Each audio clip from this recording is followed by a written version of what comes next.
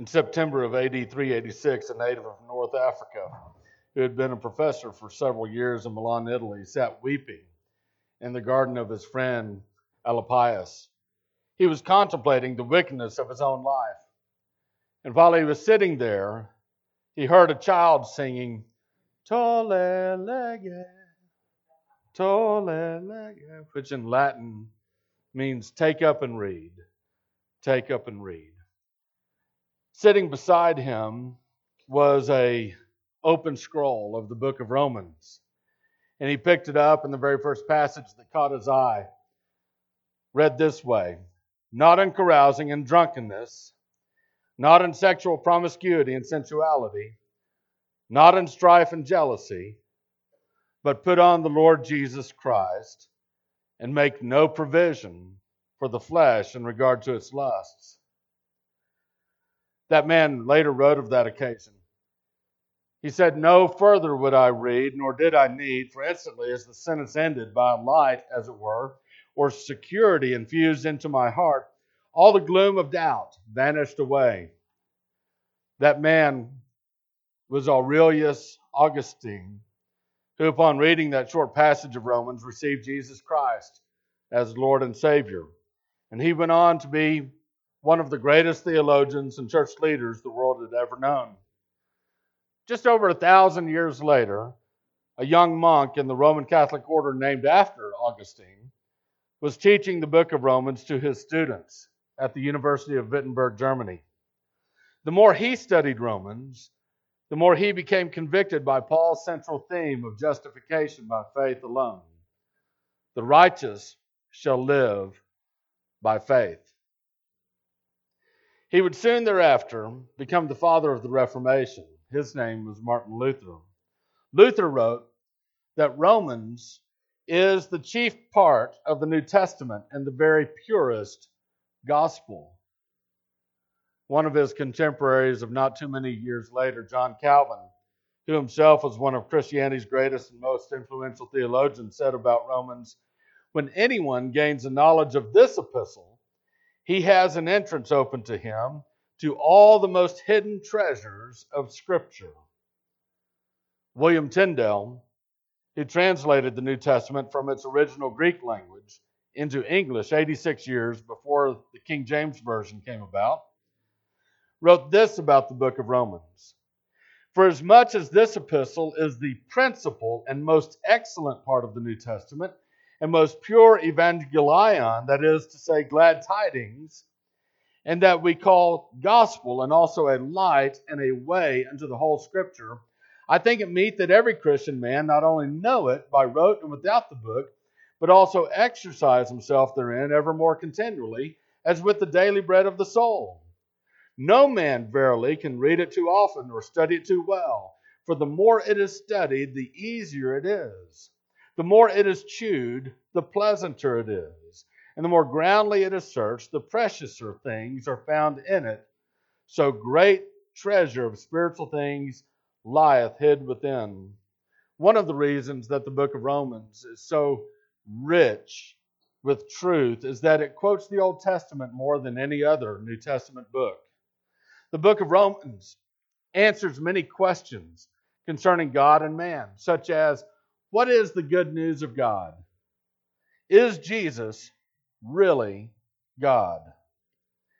If God is good, how can He send people to hell? As long as someone is sincere, does it really matter what they believe? Does God hold responsible those who never hear about Jesus? And why is living a Christian life sometimes such a struggle? It's my pleasure today to begin a journey with you through what I believe is the greatest single document ever penned, the book of Romans. And I would ask you to take your Bible and turn with me, please, to Romans chapter 1, verses 1 through 7. Romans chapter 1, verses 1 through 7. I've entitled this passage, or this series actually, after a very important verse in Romans chapter 11. The title of the series is Romans, Mercy to All. And I would ask that you stand with me, please, in honor of the reading of God's Word.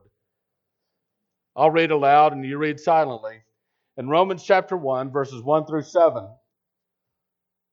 Scripture says, Paul, a bondservant of Christ Jesus, called as an apostle, set apart for the gospel of God, which he promised beforehand through his holy prophets, through his prophets in the Holy Scriptures concerning his Son, who was born of a descendant of David according to the flesh, who was declared the Son of God with power, by the resurrection from the dead, according to the Spirit of holiness, Jesus Christ our Lord, through whom we have received grace and apostleship to bring about the obedience of faith among all the Gentiles, for his name's sake, among whom you also are the called of Jesus Christ. To all who are beloved of God in Rome, called as saints, grace to you and peace from God our Father and the Lord Jesus Christ. Heavenly Father, I pray that you give us wisdom and insight into this most wonderful of all books. And it's in Jesus' name that we pray. Amen. You may be seated. Now I'm going to ask you a question, and I promise that the answer to this question is not Jesus. Okay? Here's the question. If you were to meet someone new at work or at school, what would be the first thing you do? I told you the answer is not Jesus. First thing you do is you'd introduce yourself, wouldn't you? And that's what Paul does here in these verses that we just read. You see, Paul was writing to a group of people living in a city that he had never visited. Now, he knew some of them, to be sure, because some people that he had met along the way had ended up in Rome, and he names them later on in this book. But for the most part, Paul was writing this letter, and it's a long one, to a group of people that he had never met. He begins in verse 1. He says again, Paul, a bondservant of Christ Jesus, called as an apostle, set apart for the gospel of God. A couple of things I'd want to point out to you from the very beginning. If you know anything about Paul's letters, you know that sometimes he has a partner who he's writing on behalf of as well. Sometimes he says Paul, and then he gives a little introduction, and then he says, and Timothy. But here, there's no one else that is with him, at least in the writing of this book. And so these words are his own. He owns this. Everything that he says about God, everything that he says about Jesus Christ, everything that Paul says about spiritual things, he owns. This is his. This is his theology. These are his thoughts. And then, so please note that, and then he gives us his business card in verse 1. And there's 3 parts to it. He says, first, I'm a bondservant. That means a slave of Christ Jesus. This idea of slavery was important. It was very widespread in that day, not so much in ours. But he called himself a slave of Christ Jesus. He's going to talk later about this idea of slavery in chapter 6, when he tells us how we can be free from our slavery to sin. And the only way, by the way, to do that is to become a slave of the Lord Jesus Christ. Spiritually, you're going to be a slave to something. You'll be a slave to your own desires, to your own sinfulness, or you can turn that over to the Lord Jesus Christ and be a slave to him. And the good news is, when you become a slave to Jesus, he really sets you free. And so Paul says, I'm a slave, I'm a bondservant of the Lord Jesus Christ. In fact, all of these things that he talks about in these first 7 verses, all of these topics, he's going to deal with at length later on in the book. And so he's giving us just a preview here of things, of topics that he will address in much more detail, and slavery is the very first one of them. So he calls himself a slave of Christ Jesus. Then he says that he is called as an apostle. What does that mean, to be called as an apostle? Well, in simplest terms, it simply means Jesus gave Paul authority to lead and to teach God's people. He gets this authority, Paul gets this authority from none other than Jesus himself. Paul is saying to these people that he had never met, he's saying, you may not know me, but you need to listen to me, because God chose me to represent his interests. And so he sets it out from the very beginning that he is someone that should be listened to. And then the third thing he mentions in verse 1, he gets right down to the core of the matter. It is the gospel. The gospel. He says the gospel is what I've been set apart for. He's set apart for the gospel of God. So the gospel is Paul's purpose in life. It is his mission in life. So what is it? What is the gospel? Well, the word gospel means good news. But it's not just my good news, something good that happened to me. Okay, my good news on a very temporary setting might be, hey, the Dallas Cowboys won yesterday. Good news for me. I'm a Cowboys fan.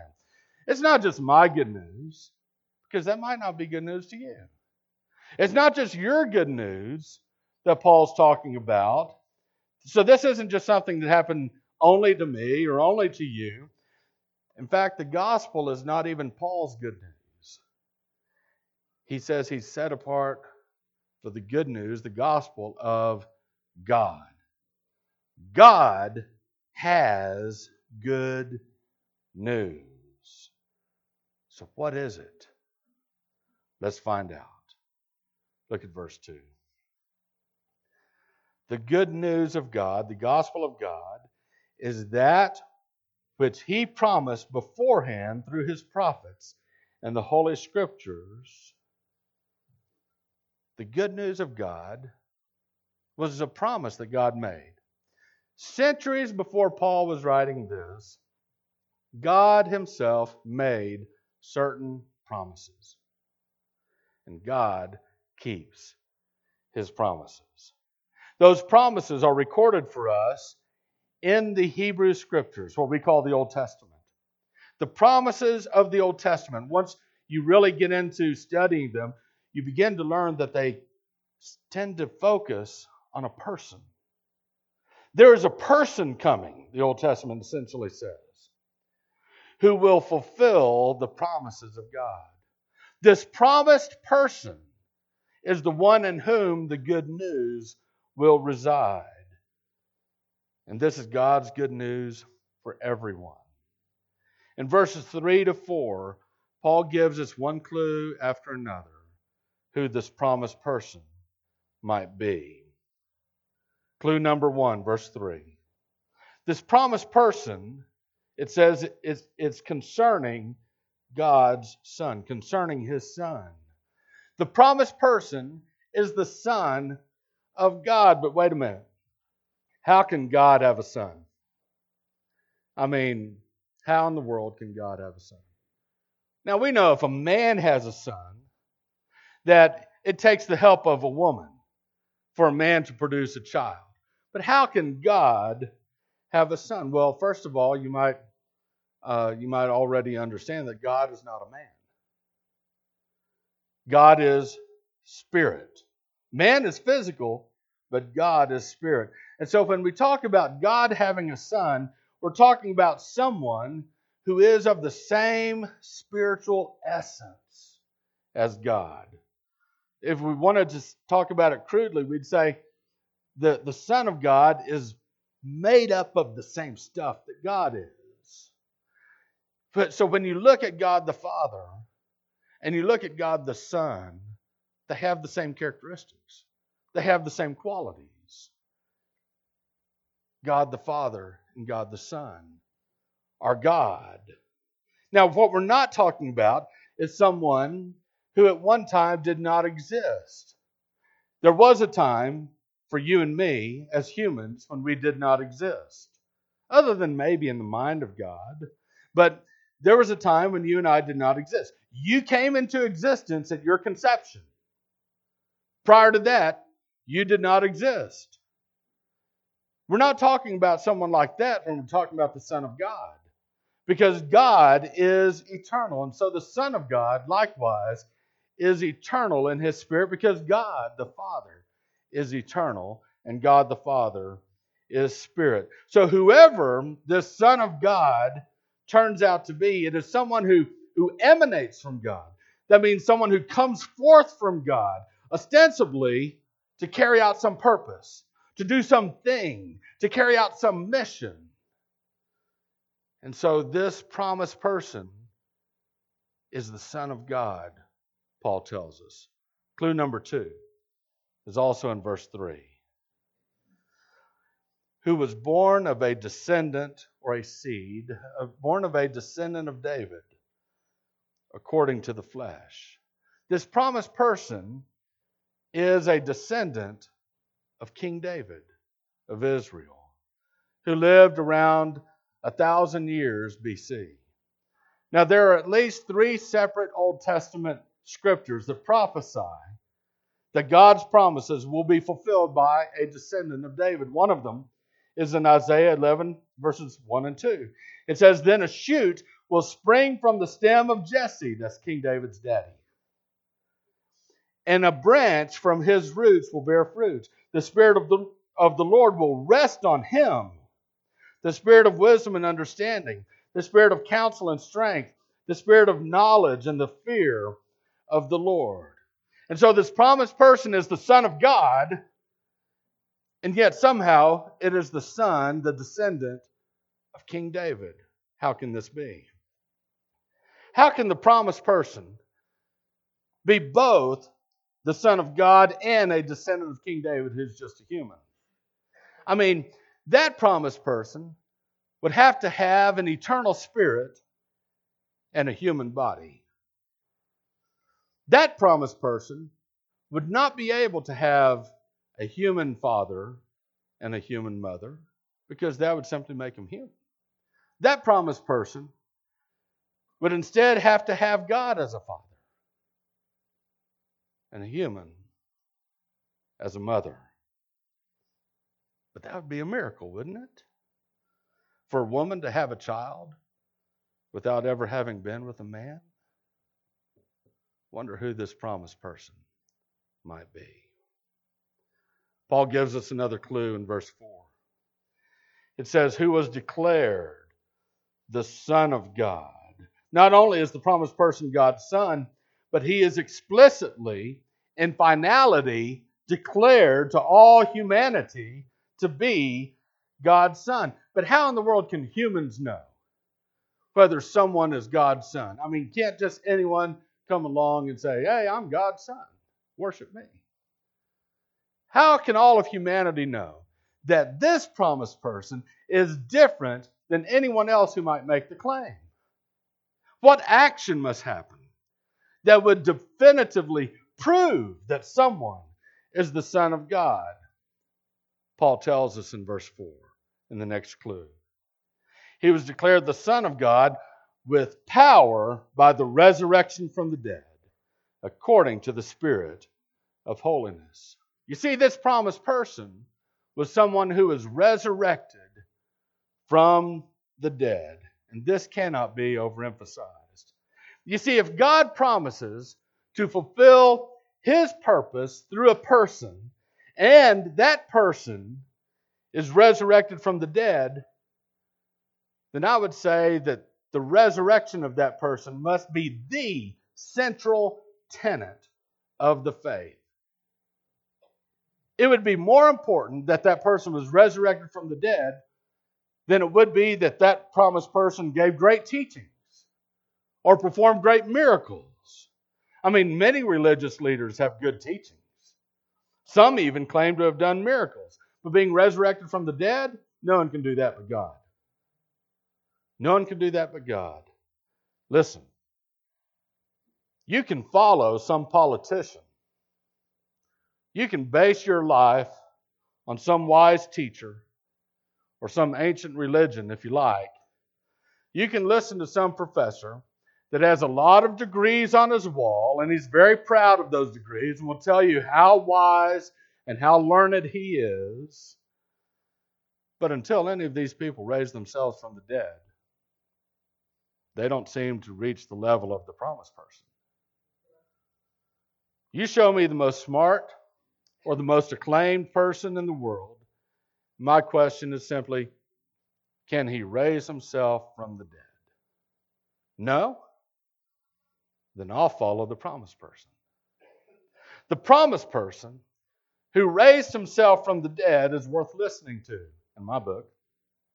The promised person who raised himself from the dead may just have some eternal and spiritual wisdom that I don't have. The promised person who raised himself from the dead, he has defeated death. He has the keys to eternal life. I'll follow him. Who is this promised person? Paul finally tells us who it is in verse 4. Jesus Christ our Lord. Paul finally reveals the name of the promised person. It is Jesus. Jesus is the Christ. That means the Messiah. The Messiah is the promised person that God said would come. And Jesus Christ is Lord. This is a title that is given to the Lord Jesus Christ. You see, after Jesus was raised from the dead, he ascended to heaven, and his ascension to heaven was much more than simply his body physically leaving the earth and going up toward the clouds in the sky and somehow disappearing. It was much more than that. When Jesus was raised from the dead and then he ascended to the heavens, it means that he achieved a title, a status that is given to someone who sits at the right hand of God himself. He is above any other authority on the earth. He is Lord. Now, to be sure, Jesus was already God. Jesus was already Lord. He was already Yahweh due to his nature as God. But as Philippians 2 tells us, Jesus left the glory of God and he added humanity. And in humility, he became that little baby who was born to a virgin and laid in a manger. Philippians 2 tells us that throughout his life, he became obedient to the Father to the point of dying, even dying on a cross. And because of his humility and his obedience, he was raised from the dead and he ascended to the right hand of God. And he has been given a name that is above every name. It is the name Lord. Jesus Christ is Lord. This is the promised person. This is the one that Paul says, I'm a slave to him. Question. What did this promised person do for me? What did he do for me? What has he done for us? Look at verse 5. Through whom, through Jesus, we have received grace and apostleship to bring about the obedience of faith among all the Gentiles for his name's sake. Paul says, I've received two gifts from the Lord Jesus Christ. First, I received his grace. You know what grace is. Grace is getting something you don't deserve. Because of our sin, we deserve death and hell. We don't deserve any goodness, but God has given us his grace. Because Jesus died on the cross as our substitute, then I have forgiveness of sins. And because he was raised from the dead, I have eternal life. That's the grace of God. That's the grace of God. Paul says he's also received apostleship. Apostleship means, again, that he is called to be God's representative to the Gentiles. Gentiles are people that are not Jewish, not ethnically or biologically Jewish, not part of the Jewish faith. It is Paul's responsibility. Jesus, when he met Paul and saved Paul on that road to Damascus, he called Paul to be his apostle, his representative to all of the rest of the world that is not Jewish. And Paul's goal is to bring about what he calls the obedience of faith. That's a strange term, the obedience of faith. I mean, Paul's established the fact that Jesus Christ is Lord. He's the authority. He's the boss. He's the top one that we all have to answer to. That every king on the face of the earth, that every person on the face of the earth will eventually have to answer to. So he's the boss. And so what is our response? Obviously, to obey. That's what you have to do to someone who's your authority, especially as high of an authority as that. We have to obey. But Paul says our obedience is not an obedience of works. In other words, Jesus doesn't say, I'm the boss, do this. I'm the boss, don't do that. It's not exactly like that. The obedience is an obedience of faith. Whereby, how do you obey the Lord Jesus Christ? By having faith in Him. By trusting Him alone to save you. The obedience that we have in response to the Lordship of Jesus Christ is one of trust, of having faith in the Lord Jesus Christ. Obeying Christ means believing in Him. This is Paul's calling in life. More than any other man, Paul is the one that God has called to help Gentiles, non-Jews, come to faith in Jesus Christ. This is Paul's life's mission. And so he writes this letter that we've broken up into 16 chapters. This extended letter to people that largely he did not even know, because he is so fired up about winning people to the Lord Jesus Christ and helping them have faith in Him. But why would he write this letter to people living in the capital city of Rome? I mean, what does Paul want with them? Paul wants to preach the gospel in Rome. And he also wants their assistance for a future work. And Paul will get to that and make it explicit in chapter 15. But first, he has to tell them what he's all about. And so here is how Paul wants to begin to involve them in his work. And look at verse 6. Paul says, among whom you also are the called of Jesus Christ. Paul says, I'm not the only one called. I'm not the only one called as an apostle. You're called too, Rome. If he was writing to us, he'd say, you're called too, Broadview. You're called to take the gospel to Lubbock. You're called to take the gospel into your world, your oikos. It's a Greek word meaning your household, your sphere of influence. God has a calling on your life. If there was one thing that I would wish that I could convey properly, it would be this: that every single member of Broadview Baptist Church has a calling from God to be His emissary, His ambassador to your world that I can't do. I can't do your job. I can't be the Jesus Christ that the people in your world need to see.